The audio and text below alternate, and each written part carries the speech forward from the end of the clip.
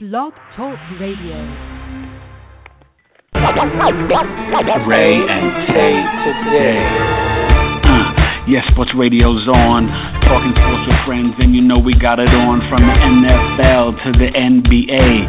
MLB and college hoops do it all day. College football, we know who's number one. Understand on the phones, you know we get it done. So call in 718-664-9098 and we'll give you more. Talking sports, yes we do. Talking sports, it's for you.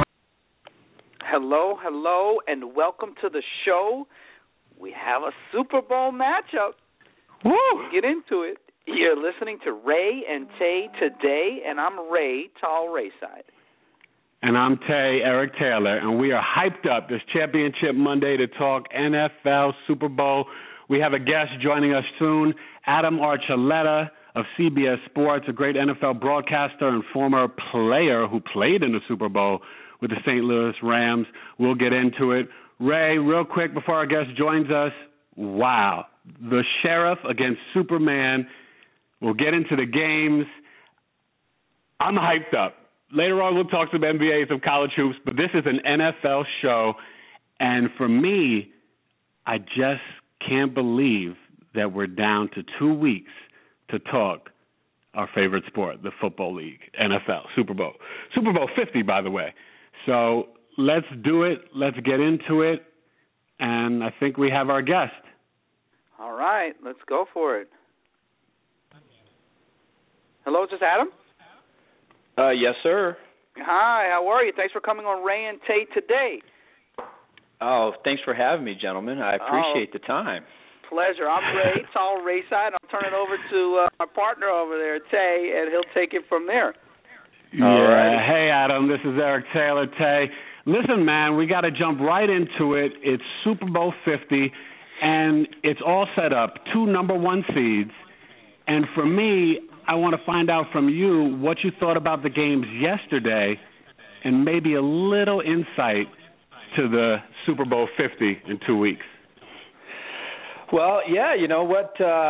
Let me know where you want to start because yesterday was a pretty interesting day, you know, and I didn't there's a lot of things that I didn't expect, and right. But I tell you what, if you were a football fan, it was a fun day. I would have thought maybe the Arizona game would have been more competitive. You know, going into that game, I felt like Carolina was the more solid football team, playing at home, and I thought they were going to be the favorites. And the one thing I wanted to see was, could Carson Palmer come back? Not playing very well against Green Bay. Could he bring it back? Could he go on the road? Can he play against the top defense? And, you know, could Arizona show up after an emotional football game that they won against Green Bay? Can they go all the way across the country and show up and give Carolina a good game? And, you know, they couldn't do it. And, you know, Carolina played their usual solid football. Really no holes in their game, and they've been doing what they've been doing all season long, and deservedly should be representing the NFC in the Super Bowl. Were you surprised at Palmer's performance? Was it a bit, and I hate to say this word, was it a bit of choking?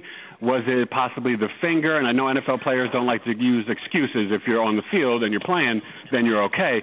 What did you think about sort of that start, and was it just too much for them to overcome? Yeah, you know, did I expect it? You know, I wanted to see Carson Palmer play better in the postseason. I think that's one big, major question that you've had with him his entire career. And not that he's not a talented quarterback, not that he hasn't had the tools.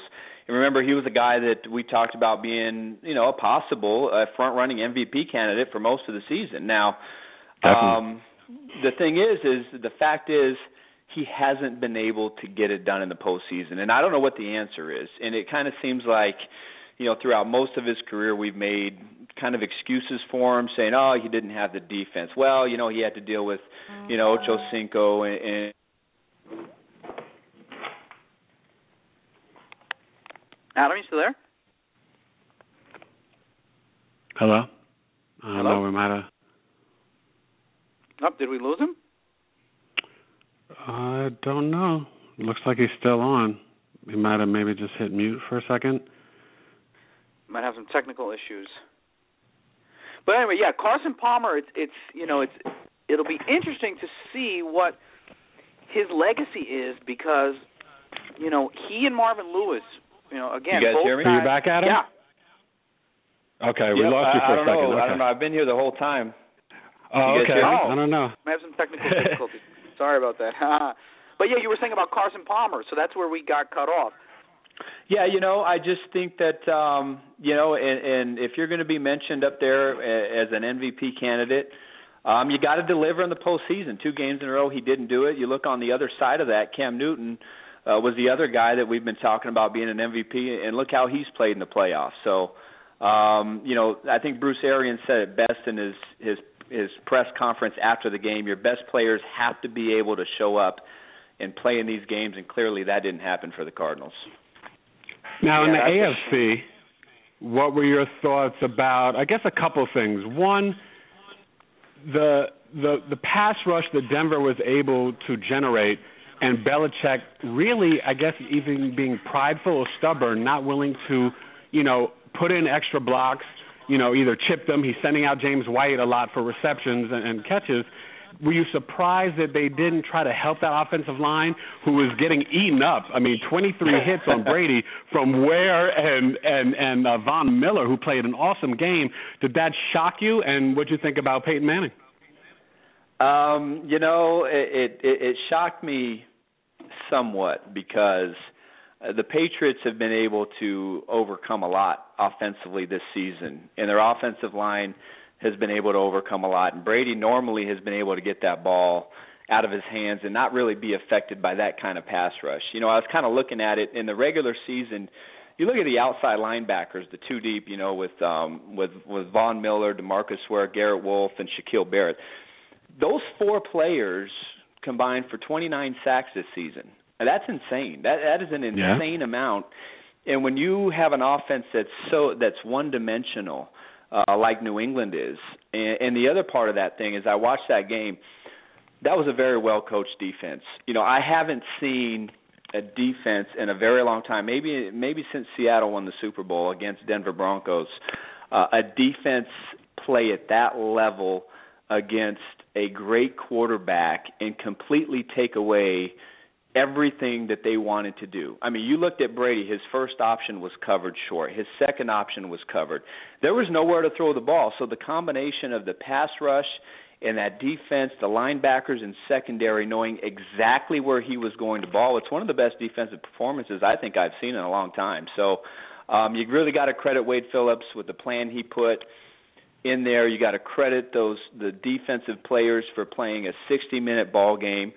And, they took advantage of and exploited the weaknesses of the Patriots. And I think that's something that you have to do in playoff football. If you want to get to the Super Bowl, you've got to be able to exploit the weaknesses of your opponent, and that's exactly what happened with Denver.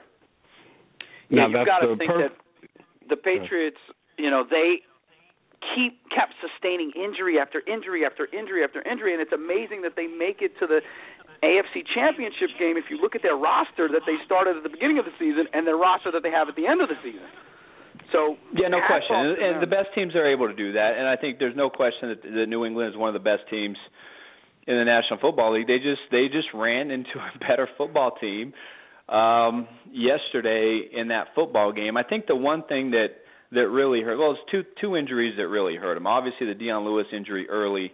It was a matchup guy that really brought a lot to that offense, but losing a guy like LeGarrette Blount, who, when you look at him, among the running backs in the National Football League, he was in the top 5 in yards after contact, broken tackles, somebody who was able to just power up inside.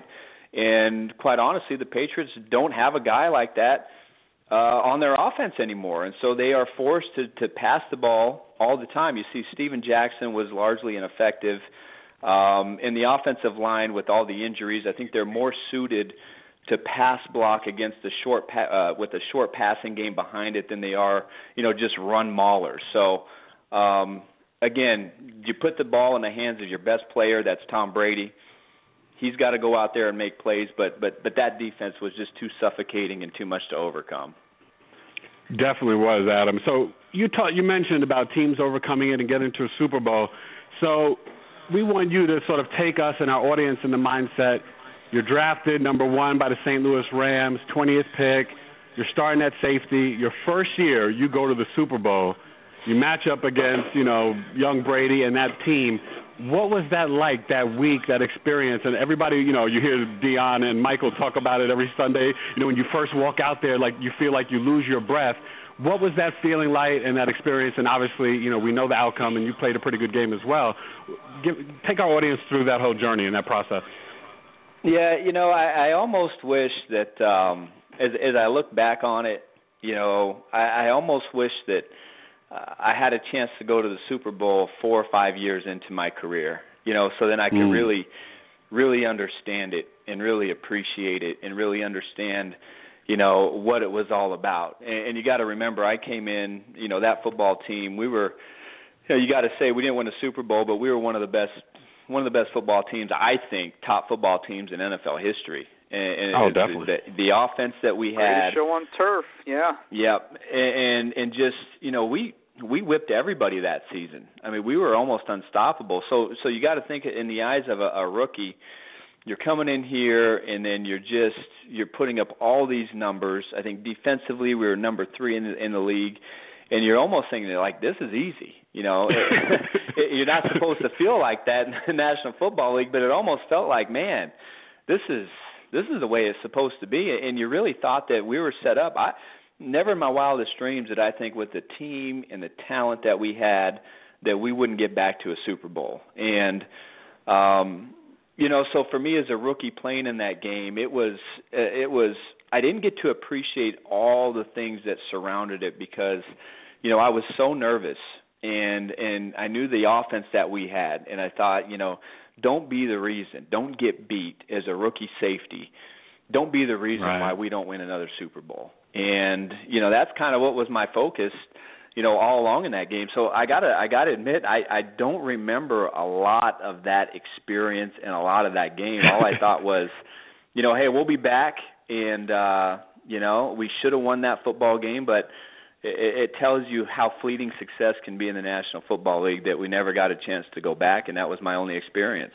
No, you're 100% right. I don't know if you've ever talked to Dan Marino, but he famously said the same exact thing. He got there in '84, and it was just, that's the season he threw 5,000 yards. He thought, this is easy. I'll be back. And he lost to San Francisco, to the 49ers, and, the 49ers were in the Miller dynasty and never got back. So he talks the same exact things, Adam. It's interesting that you say that, but I guess that's the nature of sports, right? If you get success early, you think, oh, wow, this is easy. This is no big deal. We'll be back several times, especially with that defense and that offense that you had. Let me ask you something about that offense. How was it? What was it like practicing against those guys? The greatest show on turf. I mean, you had Falk and Isaac Bruce and Torrey Holt and Oz Hakeem and Ricky Prohl and Kurt Warner back. I mean, that must have been just crazy. Well, that's all I knew. So I didn't know any better. I thought that's just how it was. And, when that's your first experience, you go in there and your first mini camp as a rookie and, that offense is doing all these crazy shifts and motions, and they're putting you in all kinds of situations and isolating you. It's a steep learning curve. And so I actually think it was really good for me and my defense that I got a chance to practice against the best, not only talent-wise, but at that time, scheme-wise. An offense and a scheme that was going to stress you, that was going to put you in a lot of bad situations, and, you had to go out there and perform against it. So quite honestly, to me, I just felt like that was kind of the norm, and truth be told, outside of a handful of offenses in the National Football League, the games, kind of in a way were almost easy because we had to deal with so many shifts and formationing, and, teams at that time weren't doing a lot of that stuff. So they did a good job of preparing our defense to go out there and play, but it's certainly, looking back on it, that was a very fun group to be a part of, and really fun to watch how that offense went out and handled their business. Yeah, and how was your time in St. Louis? I know that these guys just lost their franchise, and they're back. The Rams are back in L.A. after 21 years. But what was it like? What was that fan base like? And everybody says it was actually a great place to play. How did you like your 5 years in St. Louis? Very passionate fans. Yes. It's kind of interesting because, I've been an Arizona guy my whole life, born and raised, well, not born here, but pretty much raised here since I was a young kid. And I was pretty green and really naive and really didn't know how the rest of the world worked and was really kind of used to this Arizona bubble. And when I got to St. Louis, it was a little bit of a culture shock because, Midwest town, very different lifestyle than it is here. And it took a little while to get used to. But I'll say, when I left there is when I really started to appreciate what St. Louis was and what that town was and just the vibe of that city. It really is kind of a very unique and underrated city as far as I'm concerned across the country. And, I had the great privilege of playing for those fans when, we were one of the top teams in the National Football League. So we were, I think looking back, they haven't had a winning season since my last season there. So, I think it's since 2004. So I played in the great years there. And when we were winning and we were playing some good ball, the fan base, the Edward Jones Dome at that time was one of the most fun, one of the loudest places to play. The fans came out. They were excited. They were passionate about us. And I got to tell you, I cherish those years. Those were some of the best years of my life. And it's really kind of sad, to see that city lose that football team. And I know what it could be there. I know how the fans could be if you're able to build a winner there. And certainly, it is sad to see it go. But, on the other side of that, when you kind of look at it from the business perspective and you see what our guy Stan Kroenke is building out in Los Angeles, it's kind of hard to see from his point of view. How can you turn that down? You get an opportunity to own your own complex, a $2 billion complex that's just going to be, in one of the biggest markets in the world. It's hard to say, it's hard not to see where he's coming from, but it's certainly sad to see St. Louis leave. Yeah, no, it definitely is. Adam, listen, we really thank you for joining us and appreciate your time. We don't want to keep you long, but I got to ask you this before we let you go and move on. Early look, Manning, Newton, the number 1 defense against the number 6 defense. Davis broke his arm. He says he's going to try to play. We'll see. Jared Allen might be healthy for the game. Chris Harris is a little banged up. What's your, I'm sure you've got to do a bunch for Super Bowl week with it being on CBS and all your obligations, so I don't know if you can give us a prediction, but what's your sort of early look at this matchup? And if you can give us a prediction, that's fine. That we would totally take the prediction. But what's your early look at these matchups in this game in the Super Bowl? And if you need to get off the hook, the early line in Vegas is 4.5. Carolina by 4.5. So okay. Well, good thing I don't know a thing about how to bet in sports, so I don't know anything about that. No, I can't wait. I'll be able to watch the, kind of break down both of the championship games here. I think probably tomorrow the coaches' copies should be up, and I'll be able to really kind of check it out and see, what happened and really kind of, I'll give this as a disclaimer because my attitude could change by the end of the week as I collect a little bit more information and see what's going on. But, I like what Carolina is doing. It's going to be fascinating for me to watch how the Denver defense plays against a 2-dimensional offense. Well, really a 3-dimensional offense. And I say that because Carolina can throw that ball down the field. They got a terrific running game, a traditional running game with their running back, and then you got to deal with the X factor of Cam Newton. So this is going to be a completely different ball game than they had to play against, Brady and the New England Patriots. So it's going to be a lot of fun to watch how that defense, deals with all those dimensions that Carolina is going to throw at you. And, it's going to be interesting to see how, Peyton Manning, how he can operate against Carolina's defense because, that's statistically they're up there and they have gotten a lot of credit, but really it is kind of an underrated defense in the National Football League. They do a terrific job of taking the ball away. They score points off of turnovers. And, I think Peyton's going to have to step up his game. He had a few good moments in the game yesterday against the Patriots, but, they kind of fizzled in that second half. And I'd like to see how that offense responds and how he's going to be able to navigate against the defense, who has been just lights out and outstanding so far in the playoffs. Yeah, absolutely. I so think the 2 weeks out Denver, my early lean is Carolina, but that could change. All right. That's fair. Great. Yeah. Great. I think the 2 weeks here helps Denver schematically, but it helps Carolina health-wise with Jared Allen and Davis being hurt. So both teams, I think, will benefit from the 2-week break. And then we got, in 2 weeks, we've got a matchup. I think this will be a great matchup. I really do. Yeah, I think it's going to be a good matchup. I will say this. If both teams come to play, I think it's going to be a great matchup. But I wouldn't be surprised against early. I would not be surprised to see I think Carolina has a chance to win by 10 or more points, I think they're that solid.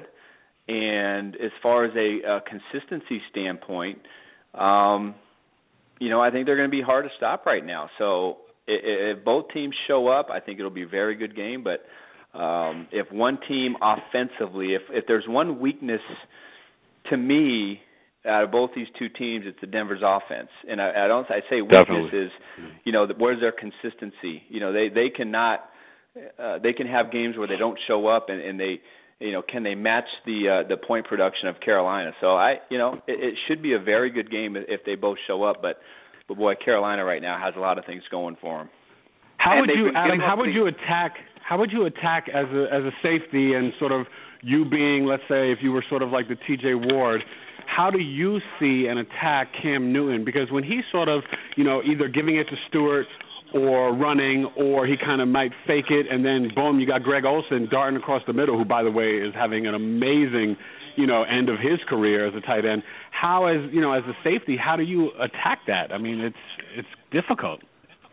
Yeah, it is very challenging, and anytime you have a you really haven't seen a quarterback like Cam Newton. Mike Vick. I played against Mike Vick, who could just devastate you on the ground with his running ability. But we know going into that game, he can't throw the ball, and he just couldn't make enough passes accurately to really affect you. Right. Cam Newton's kind of a different animal. He has some accuracy issues sometimes, but his ability to throw the ball down the field and just that great decision making, with the running game, it gives you a lot to think about. So the only way you can stop an offense like that is, and Denver has a defense that is able to do this. You've got to be able to disrupt up front and get off blocks, because if you stay blocked, they're going to have an extra guy, and then Cam's going to be able to do what he wants to do. But if you can get off blocks and you can be disruptive from that front six or that front seven, especially that front three or four, now you have a chance to really make that offense have to work to move the ball down the field. And I think Denver is one of the very few football teams in the National Football League. Maybe there's 5 of them that have the defensive front to be able to wreak that kind of havoc. So if you don't, you got no chance. You just schematically, they have the numbers, they have the angles, they have the extra guys because of Newton's abilities. You've got to be able to get off blocks and get penetration up front. Otherwise, it's going to be a long day. Yeah, wow. They've jumped out on their opponents the last 3 weeks, and it's been. I think they're the best first half team in football. They get on you quickly, and hopefully for Denver's sake, this isn't a repeat of that Seattle Super Bowl 3 years ago where they just got blitzed in the first half. Yeah, well, Denver's defense is pretty nasty though. So yeah. They'll keep him in the game. That's what I'm hoping. They'll keep him in the game. Yeah. Wolf and Jackson are underrated up there, man, and they get at you, up the middle. So, listen, Adam, this has been fun. It's been great. We totally appreciate it. You're welcome anytime, and we'll see after that tape. Maybe you'll let me know or let us know somehow if your mind changes at all. But I think you'll probably stay with Carolina. Yeah, you never know. I can be swayed by the tape and the facts as they present themselves, but it should be fun either way. Thanks, Adam. All right, great. We really appreciate it. Great job. Thanks for calling. All right, gentlemen. Thank you. All right, take care. Take care. Bye-bye. Well, that was awesome. Getting, sort of the inside look from, not only a great broadcaster for CBS Sports, and, he did a lot of NFL games this year and does some college football as well. But look, he was there, like he said, as a rookie with the Rams and playing safety. And it's very interesting what he said about Denver's defense. And, Adam's totally right. They that front six is special. They had 53 sacks this year, Ray, and they're number one in the NFL. So it's going to be one of those chess matches. Anytime you're lined up with Von Miller on one side, DeMarcus Ware on the other side, and then you also have, like he was saying, you have depth at your ends, that's disruptive.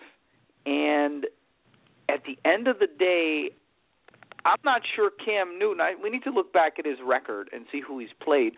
I'm not sure Newton played against this type of defense. Arizona's a good defense, but they're a little bit different. They play a little bit differently. So, they take more chances. They blitz more, definitely. Yeah, they do. Arians goes for the jugular.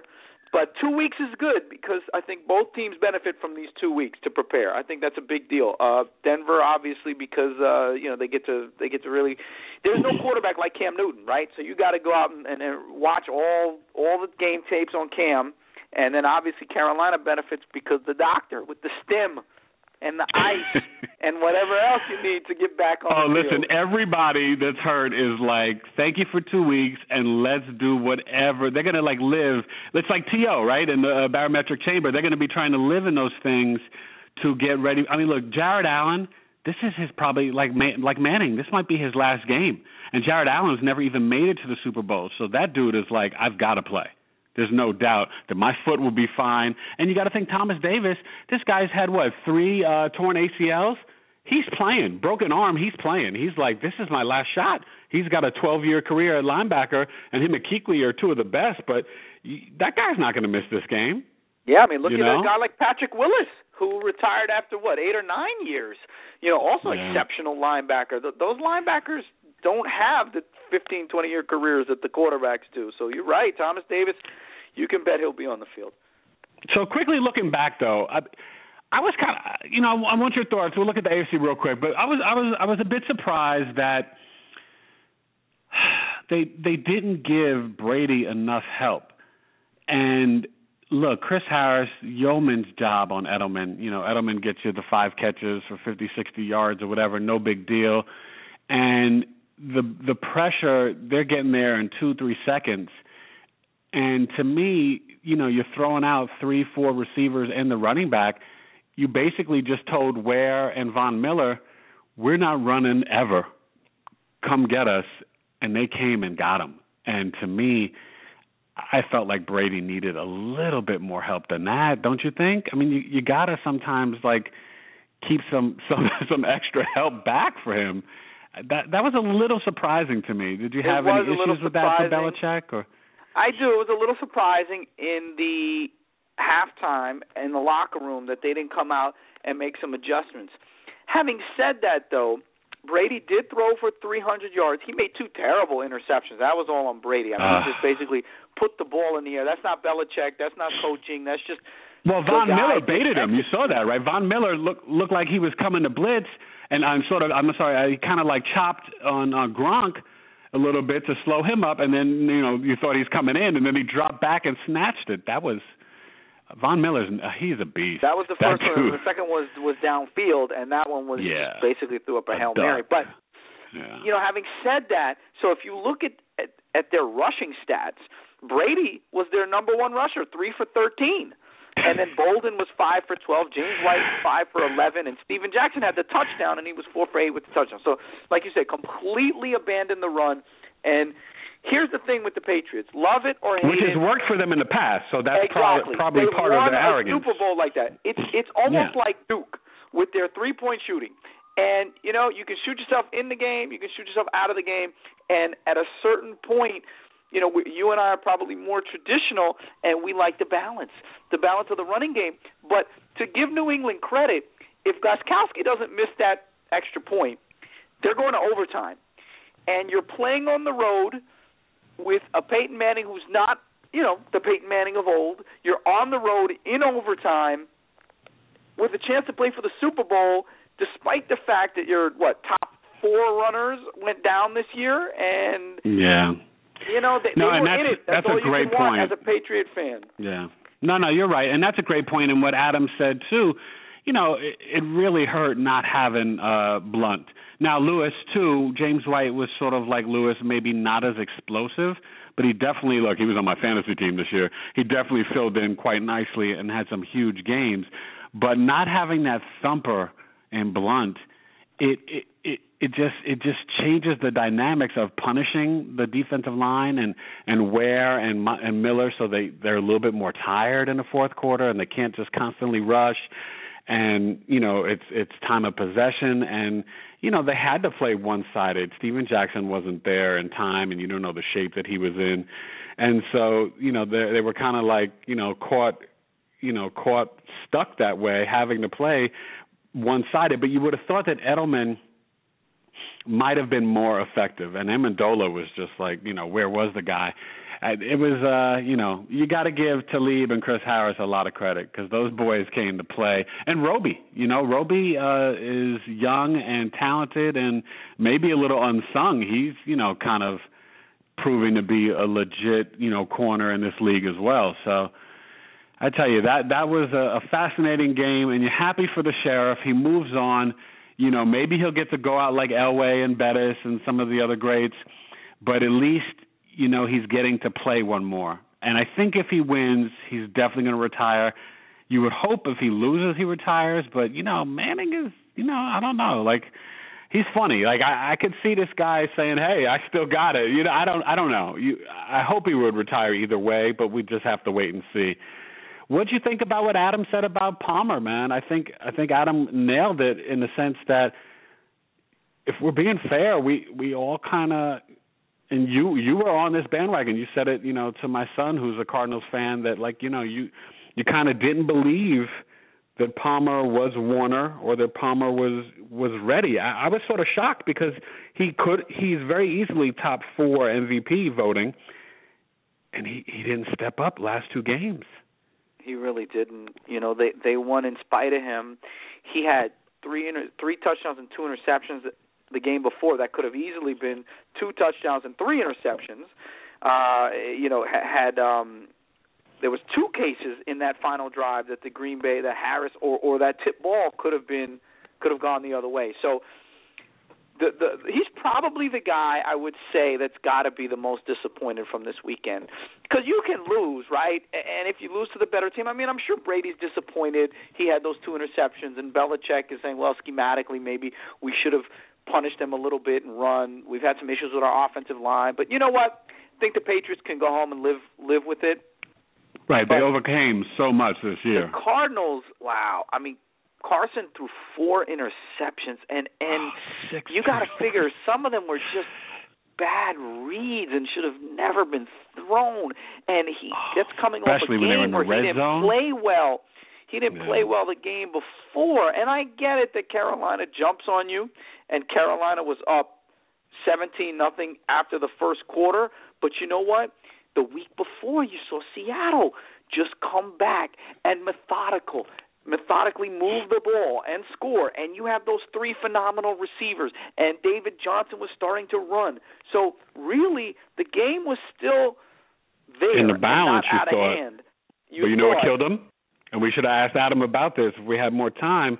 You know what really killed him? And, Adam did this as just like Peterson, but he's a corner and Adam was a safety.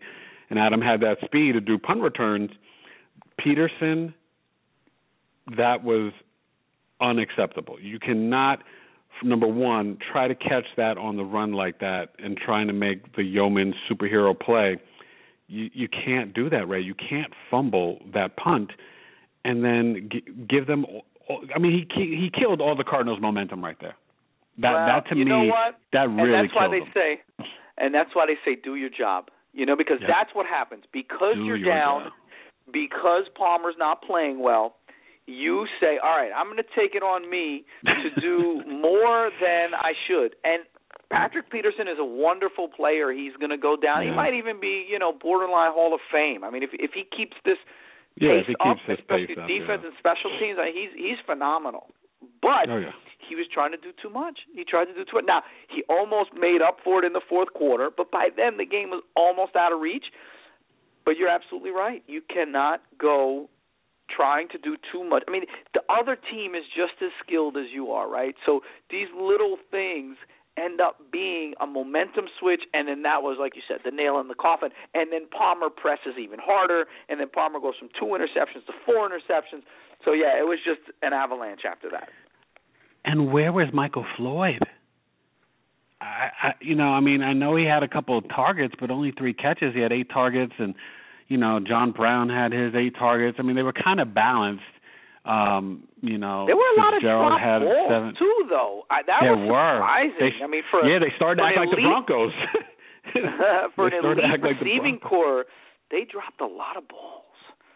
So I thought that was disappointing. I mean, look, ultimately, you hang your head high. You were 13-3 in the regular season. You just played against a better team. I mean, there's a reason why, and even though I dissed them, I need to write apologies to Rivera, to Newton, to Carolina, to Bill Richardson, to everybody. But there's a reason why this team was 15-1. And I said historically they're not, to me, an elite team like the Niners, the Bears, those other 15-1 teams. But even the Vikings in '98 that didn't go to the Super Bowl, that lost to the Falcons. But you know what? They're a really, really, really good team. Maybe they're not historically good, but certainly. But you know what history might show us, they're though? An excellent team. No, you're right in a sense, but take this into consideration. History might show us that they have maybe a Hall of Fame quarterback, an extremely solid running back, maybe 2 or 3 Hall of Fame defenders. I mean, what we're seeing with Kuechly, Davis, Norman, a great tight end, and Olsen, they've got, and what Arian said, and when Adam brought it up, your great players have to play great. Each week, the Panthers' great players play great. And then when you throw in my main man, Corey Philly Brown, and Ted Ginn Jr., you know what I'm saying? When cats like that step up and ball out, I mean, let's be honest, Corey Brown is balling out. Jericho Cotchery is solid. I mean, he was the number 3 receiver for the Steelers and Jets. He's having to play like 2 or 3 for the Panthers and now. You know what? He stepped up. Teddy Ginn, return of the man. This guy was thrown out on his butt a couple of times, but ultimately you cannot teach speed, and he's got his hands are average, but his speed is exceptional. His moves and frankly his impact on the game. 2 catches for 52 yards plus the punt returns plus the rushing. He had a 22-yard rushing touchdown. Teddy Ginn, I'm telling you, for all the little guys out there, the little fast guys who want to make it to the NFL, Teddy Ginn, that's your guy. Tavon Austin and Teddy Ginn, those are your guys. And what's so funny? You would have thought that the Cardinals might have found some ways to get the ball to J.J. Nelson a little bit more. He had that one little bit, I guess, a 20, 30-yarder down the field. But, sometimes I think you have to find ways, and it's not necessarily trick plays. If it's quick slants or if it's, bubble screens, Fitzgerald's a great blocker. Get a bubble screen to John Brown. Get a bubble screen to J.J. Nelson. And, maybe one of these guys break one. Maybe they break one for 20, 30 yards. It was a weird game, and I felt like I think Carson needed some easy passes to calm him down early. And sometimes I feel like they have the cowboy mentality. They just go for bombs and these deeper passes too frequently. And I think maybe, hey, throw a little bubble screen, get 5-6 yards, test those corners a little, get Carson warmed up. Because to me, he looked, wow, that was sad. I don't even know what happened. I'd rather it be the finger than he choked. Do you know what I mean? Yeah, I hope so for him. If you're inside that locker room, you'd rather it be like he was a warrior. He was a little hurt, more hurt than he wanted to say, but we still had to go with him because he's our leader. I'd rather it be that than Carson could not handle the moment. So, anyway, so look, we will be previewing and breaking down on Friday, and then next week, Super Bowl week. talking about it Monday and then obviously Friday, our picks before the Super Bowl. Maybe we'll try to get some more guests, but obviously we got for you, a huge guest and someone who, he breaks down the tape and the games and he broadcasts for CBS, who's got the Super Bowl, and has played in it, and Adam Archuleta. So, we wanted to get that to our audience, and that was awesome. But we will definitely have tons of coverage on this Super Bowl. Super Bowl 50, wow. It's this is going to be fun. This could make a huge star out of Cam Newton, let's say, if they do win by 1 point or 10 points. You know what I mean? This could take Cam, with all the criticism that he gets. I got to say, people don't seem to mind hating on him. And I think it's been excessive and too much, especially these, I don't know if you heard on Mike and Mike in the last month, these two different women with these letters, the one the Carolina woman and then the one the Seahawk fan. And it's kind of silly. It's been too much. And I applaud Cam for how he is, who he is, and how he plays. And, I think the guy's great, and he's great for the game. And he like Adam said, we haven't seen a guy like this. He's not Mike Vick. He's a monster. He's a grizzly bear throwing darts and running. Yeah, he's the ultimate weapon. I mean, this guy is really, when he's on, he's a running back and a quarterback in one. We've never seen probably somebody that runs as well and throws as well and is as big as he is, physically intimidating, in the NFL. Yeah, so let's talk some hoops, man. We had a good weekend. ABC, listen, #JonasBlizzard. I'd like to see the NBA ratings for Saturday night because they should be pretty darn good. Everybody's at home. The football ratings should be awesome. The NBA Saturday Showcase ratings should be awesome.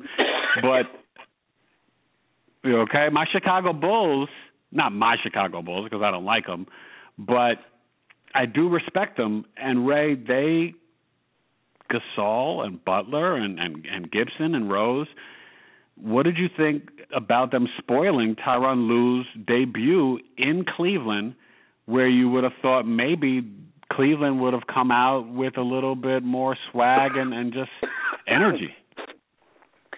Yes, sorry about that, finding a little cold here, but, I was surprised. I actually expected the Cavs for the next 2-3 weeks to be on their P's and Q's. On fire, yeah. And then eventually, they have to change their offense. We both think they have to get Kevin Love more integrated. But eventually... And he tried to, definitely opening night. You saw that, Yeah, they are who they are. But until the playoffs, I thought that they would be a little bit more effective and a little bit more, I don't want to say intense, but a little bit more improved and kind of away from David Blatt's, at least on offense, that stagnation that they had. But at home with the new coach to only score 83 points, and remember, this isn't Tom Thibodeau's Bulls, right? This is a more offensive-oriented Bulls team that gets up and down a little bit under the mayor, Freddie Hoiberg. So, yeah, I was a little disappointed for the Cavs. Again, the Bulls are their only competition, we both think, right? Toronto, I don't know if Toronto can really do anything. I don't know if the Hawks can do anything. I don't know if any of these other teams, give them any problems. So you would think even more of a reason to really lay down the hammer and show the league that, you know what, you don't come to the Q and beat the Cavs, right? It's about, maybe a Western Conference team, but definitely not an Eastern Conference team. So, yeah, I was disappointed for the Cavs. But you know what? There's still a lot of games ahead of us. What have they played? 42 games? There's still 40 games, so they need to get their act together. Probably after the All-Star break, you'll start to see Tyronn Lue's Cavs start to take shape. But don't you think a move might be coming? There's a lot of rumblings about maybe Mozgov. I don't think they'll move Love. It's a big salary to move, and I think Tyronn Lue has confidence that he could get him in the post and on the elbow and more involved in the offense, which I've always been screaming about.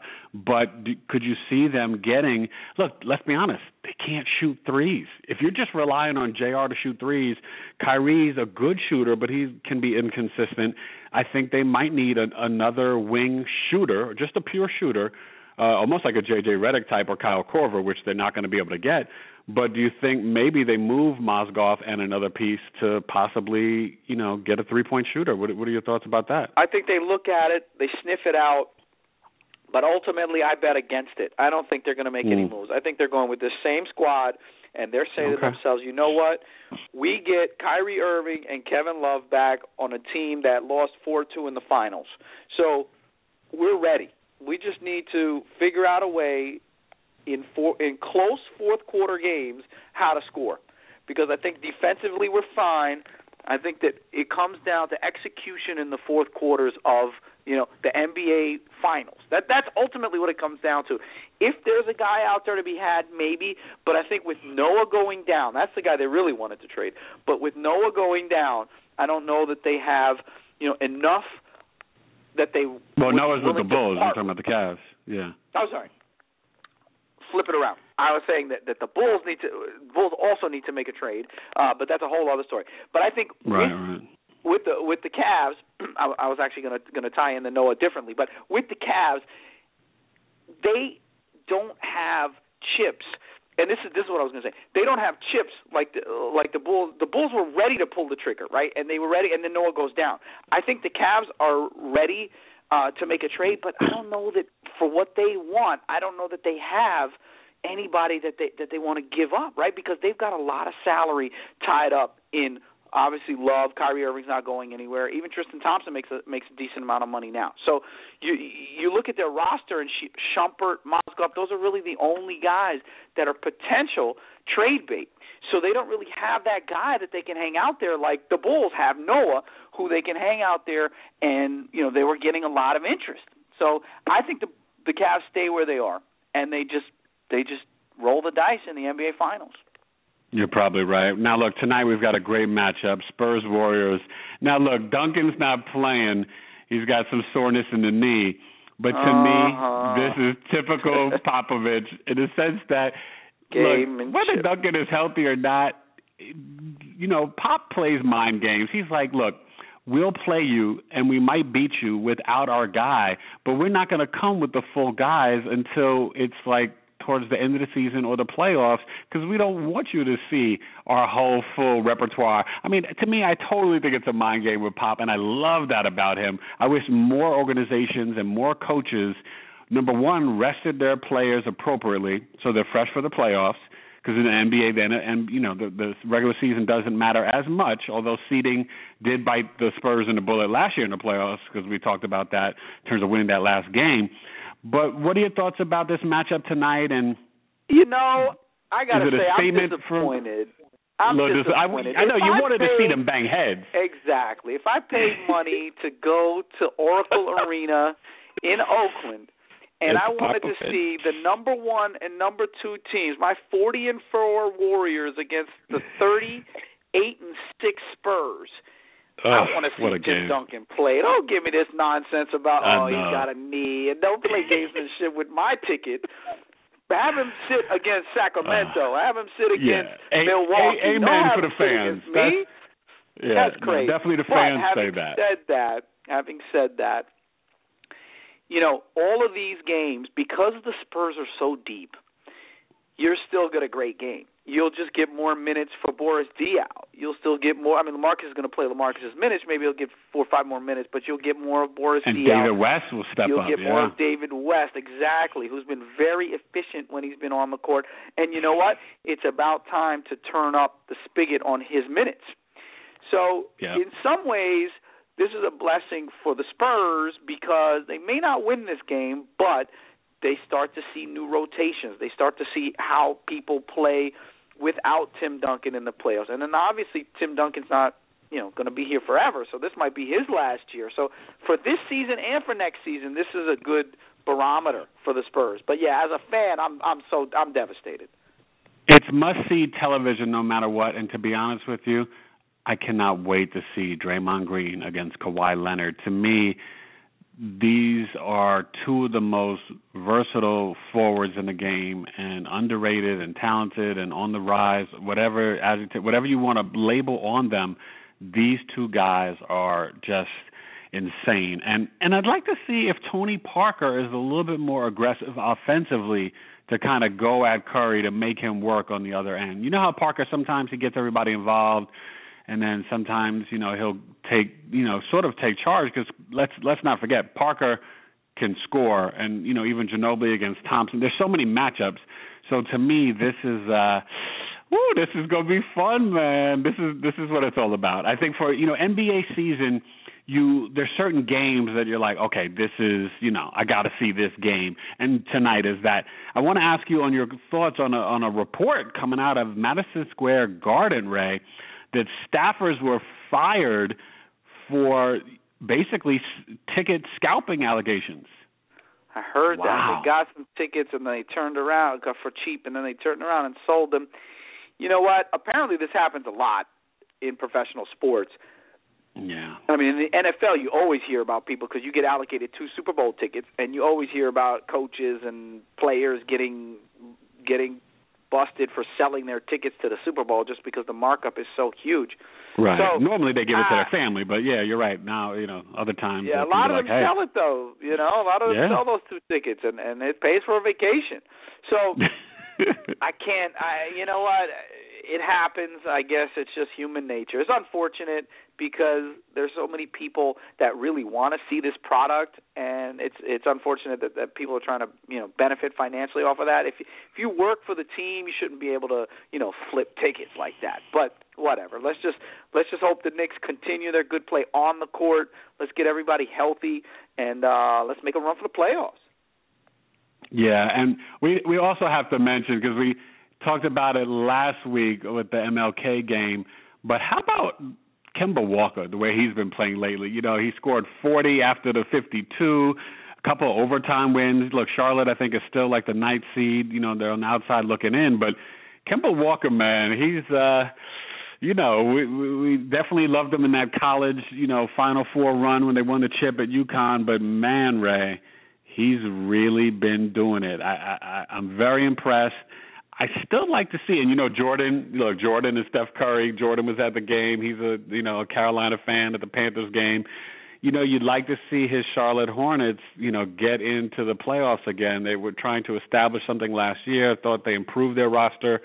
So let's see if they make it in. But Kemba's a big part of that. You don't know, the sort of Al Jefferson being injured and then coming back and then using him less, that dynamic. But you got to love Kemba, Ray, because I know you've been critical, but now you're definitely on board with Kemba. I have to give Kemba what he scored 53 on MLK Day, and you know what? The pride of Rice High School. I got to give Kemba Walker all the credit in the world. He had an unbelievable run at UConn. I thought he'd be a serviceable, backup in the NBA, and this guy is a starting, legitimate point guard, borderline all-star for down there in Charlotte. So good for him, and good for, the little guy. Again, we're back to the little guys. You know what I mean? We're back to the little guys. Teddy and Kemba Walker. Listen, for the little guys. Wait, speaking of little guys, we're still waiting for the rankings to come out. It might come out after our show. Well, the USA Today rankings are out. The coaches poll is out, but the AP's not out. Yeah, I was looking for the AP. I was refreshing it and waiting. But basically, Oklahoma, they lost one last week on the road at Iowa State and then won a great game at Baylor, number 13. So the question in the debate is, will they remain number one? I'm a Tar Heel fan, but I got to say this Oklahoma team playing a tougher schedule. Now, our Tar Heels, they won at Virginia Tech in a tight game, had to come back. But I would say Oklahoma. Here's what's crazy. So going into the week, 4 of the top 5, with the sole exception being North Carolina, all went down last week. Yeah, Kansas lost. So number 1, Oklahoma lost. went down. Number 3, Kansas went down. Number 4, Villanova went down. And number 5, Xavier went down. So they all went down. And by the way, in the coaches poll, just to get food for thought, Carolina edges out Oklahoma. So Carolina number 1, Oklahoma number 2, Kansas number 3, Iowa number 4, Texas A&M number 5. They move up that far? Yeah, and then you fill out the top 10 with Villanova at 6, Maryland at 7, Xavier at 8, West Virginia at 9, and my man Chris Dunn and Providence at number 10. Now, I'm surprised Michigan State didn't move up after beating Maryland. Well, they're 11. They're 11, Virginia's 12. Yeah, and they were 11 last week in AP. That's surprising that they didn't move up a little bit higher, considering that SMU, Maryland, all these other teams, Xavier lost. Because Michigan State, let's be honest, when they went on their losing streak, they kind of, they had three of their good guys out, and now they're all coming back. Valentine played well. That was a good game. Michigan State with the uniforms. I like the uniforms. I can't front. Even though I'm a Maryland guy, I got to give Michigan State their props. That the jerseys lime green, were you like that lime green? The lime green was kind of hot. They were kind of doing their thing. Arizona, they're going to be moving up. They're 16-4 and played a good game.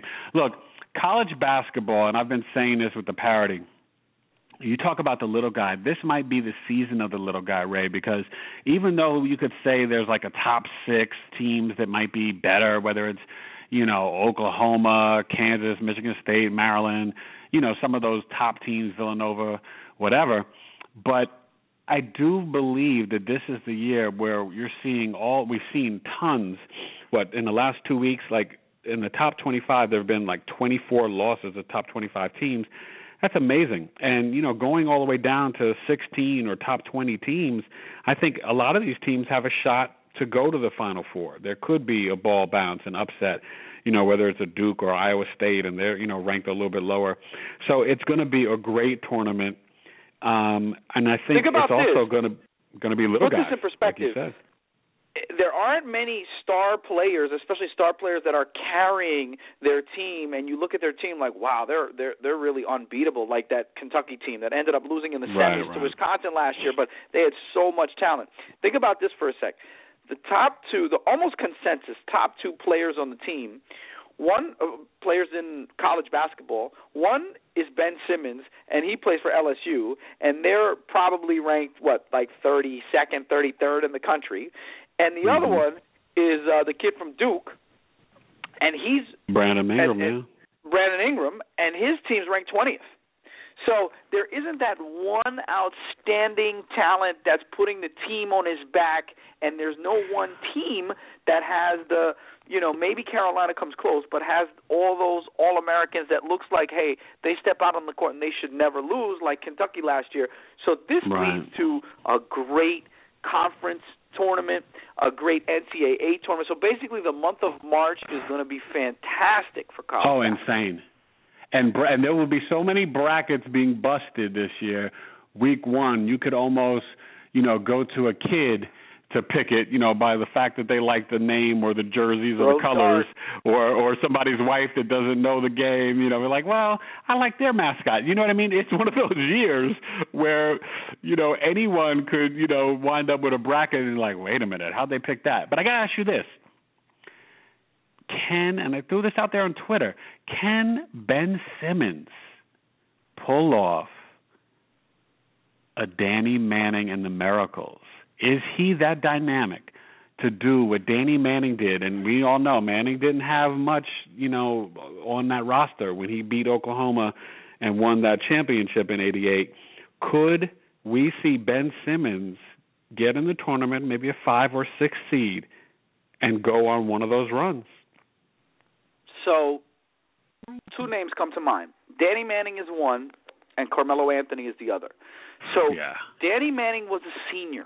And I think that's the big difference, that he was a senior, and that's back in the days when people used to stay 4 years. So he stayed for 4 years, led his team. And remember, I think he lost his power forward, right at the beginning of the season. Yeah, was it like Archie Marshall or somebody? Yeah, I forgot his name. I need to do research on that. But he lost his next best player and still was able to, from I believe they were the number 6 seed, go out there. So that means you're barely top 25. Now, more recently, Carmelo Anthony, but he had Akeem Warwick and he had the shooter as a freshman, Jerry McNamara, right? So I think he had more talent, and he had the big guy. Yeah, Melo had more help, Yeah, Melo had more help, but that's the other guy. If Ben Simmons was a sophomore or a junior, I would say maybe, but because he's a freshman, I don't think so. I think LSU might win a game or 2, but I'm not sure they're ready to be Danny and the Miracles, 88. But you do want to see him in the tournament, and you'd like to see him and his talent. I mean, this guy's doing, he's doing like 20, 10, and 5. I mean, he's having a heck of a season. And he is. Like he's great to watch. He's so fun to watch. And you mentioned Chris Dunn from Providence. There's a lot. Let me say this. There's a lot of good teams, but great players. This could be an amazing NBA draft, maybe underrated, but there are some players out there, when you look at a Dunn and Melo Trimble and different guys, I mean, they are balling. So I think, strap in, enjoy getting ready for the Super Bowl and Super Bowl week and all the interviews and media day and all the fun, and we'll be around and we'll break it down for you. The NBA is going to start to heat up. We didn't even touch on all the controversy at the Australian Open and mixed doubles, fixing matches. We'll talk about that another time. But it's time to focus on hoops. And after February 7th, when it's all done with the NFL, Ray and Tay will have you covered talking NBA and college basketball. So watch the game tonight. And, hey, our Super Bowl 50 is set, Ray. Yeah, we'll see you on Friday. Great show. Thanks to Adam Archuleta, former safety in the NFL, played in the Super Bowl. Thanks for coming on the show and shedding light on the Super Bowl. We had a blast. And, definitely. Hey, spread the word. Check us out, like Tay always says, on social media, on Facebook, on Twitter, on Instagram, anywhere and everywhere. Ray and Tay Today. iTunes. We got you covered. Talk Radio. Definitely. Great show. And like always, thanks for listening. Have a great sports week, and we'll talk to you Friday. Peace.